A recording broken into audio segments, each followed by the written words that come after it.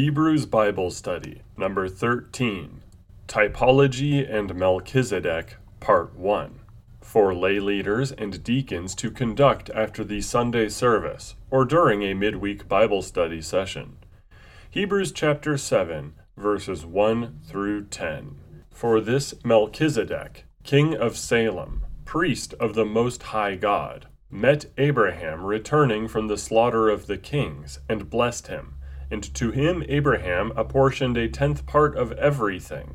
He is first, by translation of his name, King of Righteousness, and then he is also King of Salem, that is, King of Peace.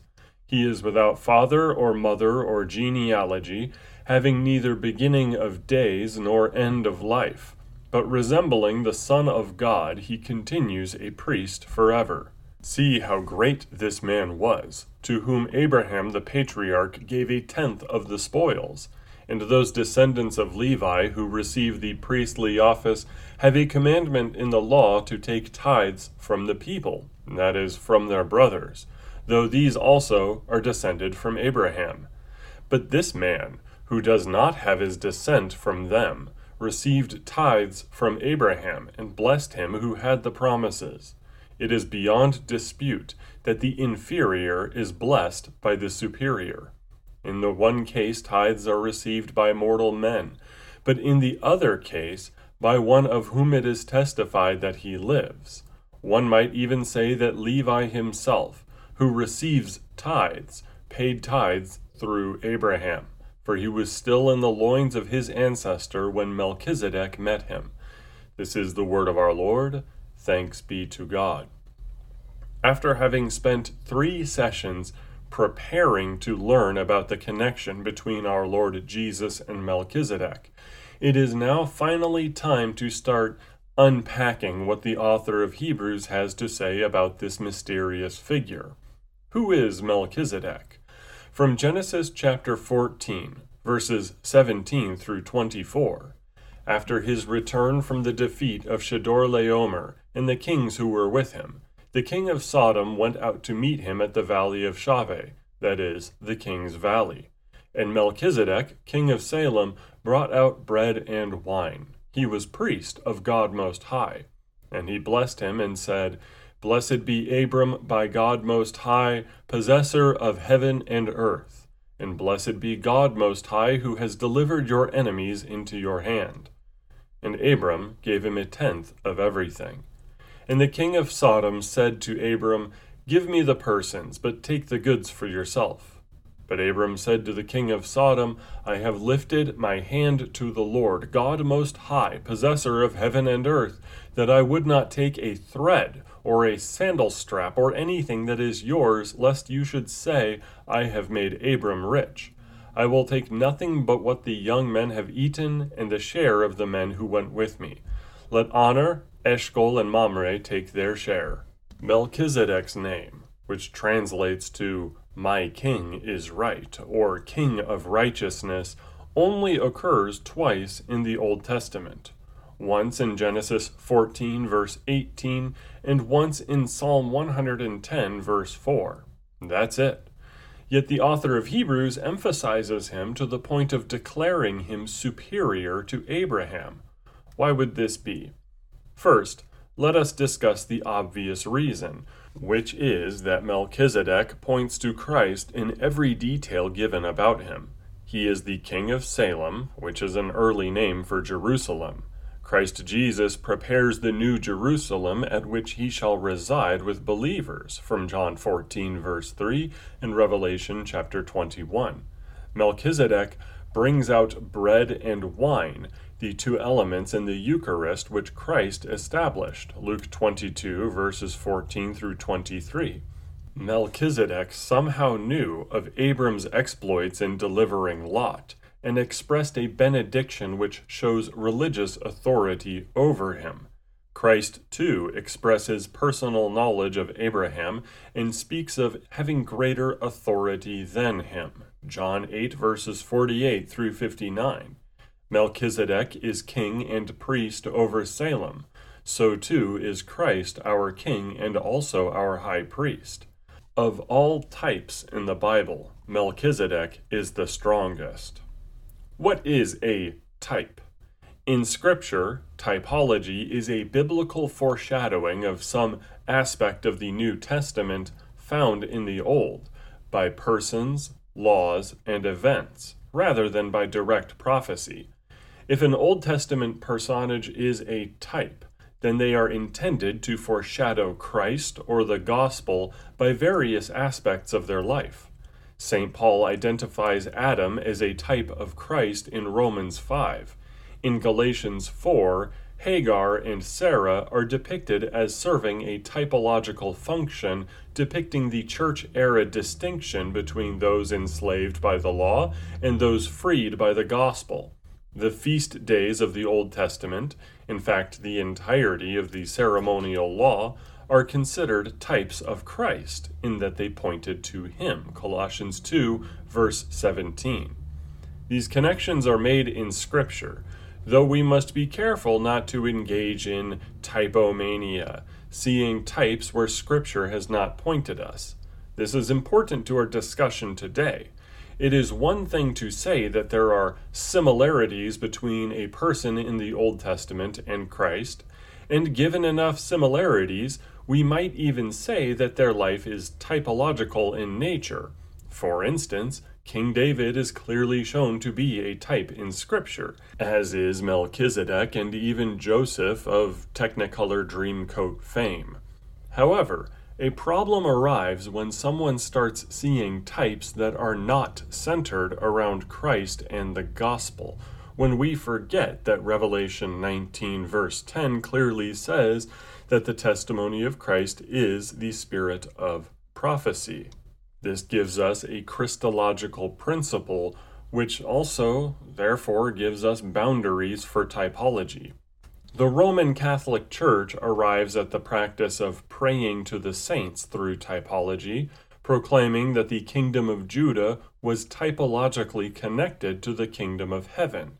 Just as the common citizen would have to go through intermediaries to get to the king, so too does the common Christian have to go through meritorious saints in order to obtain God's favor most of the time, especially Mary, whom they claim is Queen of Heaven because of Judah's Queen Mother practice. The problem is that Scripture does not say that the current kingdom of heaven operates according to the traditions of man, and nor does the Word even hint at it. It is an abuse of the typological method of interpretation. Just as the abuses of gematria, meanings of names, double fulfillment in prophecies, and so forth, one might use typology to justify saying anything, and then claim the Bible teaches it. Yet with that unfortunate practice, we end up with uncomfortable implications that are not addressed by the innovators. If the kingdom of heaven operates under the same habits as the kingdom of Judah, does that mean Christ has more than one bride? After all, nearly all of the kings of Judah practiced polygamy. Is the Trinity an understatement, given the kingly imperative in Judah to have multiple candidates for the throne? Such questions reveal a mercenary use of typology on Rome's part, since they are unwilling to have a one-to-one comparison between Judah and heaven here. It is only used to justify a practice they wanted to have in the first place. Mary is called Queen of Heaven or Queen Mother from typology, yet she is also called Ark of the New Covenant through typology. Which is it? Was the original Ark of the Covenant thus a type of the Queen Mother figures that show up in the histories of Judah? For that matter, since the law of Moses foreshadowed Christ, why not command observance of the law instead of living under the new covenant? It seems to me that proper typology will always point to our Savior in a prophetic manner. Lest we confuse the faith, it cannot have actionable consequences in the life of the believer or the normal operations of the church. Melchizedek is indeed a type of Christ, but the implications of his office as a king and priest, his superiority to Abraham, etc., are all discussed satisfactorily by the author of Hebrews. We need not look into further ideas which are not supported by the text.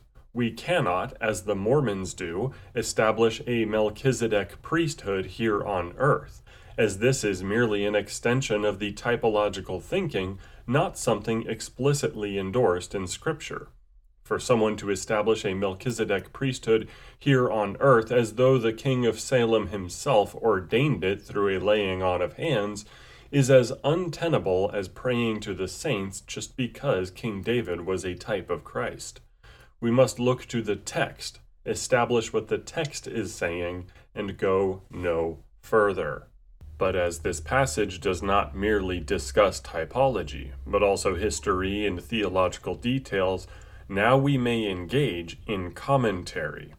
Verses 1 and 2 say, "For this Melchizedek, king of Salem, priest of the Most High God, met Abraham returning from the slaughter of the kings and blessed him. And to him Abraham apportioned a 10th part of everything. He is first, by translation of his name, King of Righteousness, and then he is also King of Salem, that is, King of Peace." Melchizedek, by his very existence, demonstrates that there was a priesthood and a godly nation-state before Israel's founding. By nature, this separates him from the Abrahamic heritage without separating him from God, despite what certain Judaizing factions might say. Thus, Christianity is an Abrahamic religion in the sense that we share the faith of Abraham, Romans 4:16.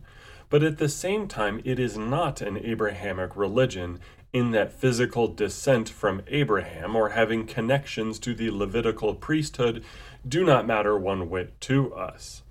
The priesthood of Christ, according to the order of Melchizedek, demonstrates this. Permit a little speculation here, but it appears that the author of Hebrews brings up Melchizedek to demonstrate to a congregation tempted by Jewish religion that the true faith is much older than Abraham. Abraham is of great importance, but contra what dispensationalists, Jews, and Muslims might say, there is no need to claim him. Abraham, like us, is a convert to a faith which Melchizedek already preached. By a name, which means King of Righteousness, and being king over a place named Peace, he pictures Christ, who indeed by his divine nature is King of Righteousness and King of Peace. These titles properly belong to God alone. That these titles were conferred to Melchizedek during his reign as a foreshadowing of Christ also demonstrates the distinction which Christianity enjoys. In the Mosaic Law, ruler and priest are strictly separate.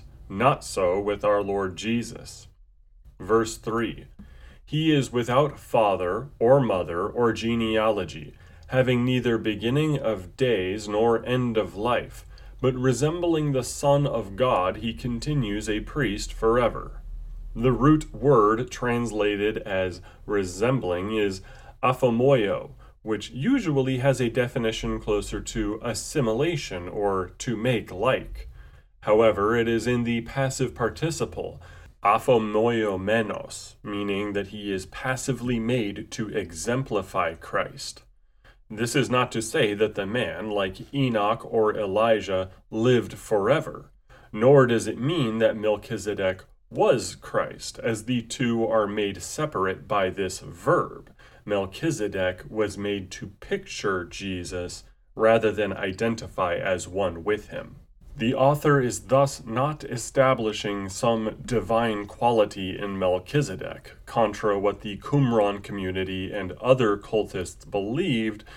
See the Reading and Evaluating the Dead Sea Scrolls series for more details, but explaining that the exclusion of any genealogy or detail regarding lifespan is an intentional omission by Moses, more properly by the Holy Spirit who inspired Moses, to serve the greater typological purpose of pointing to Christ.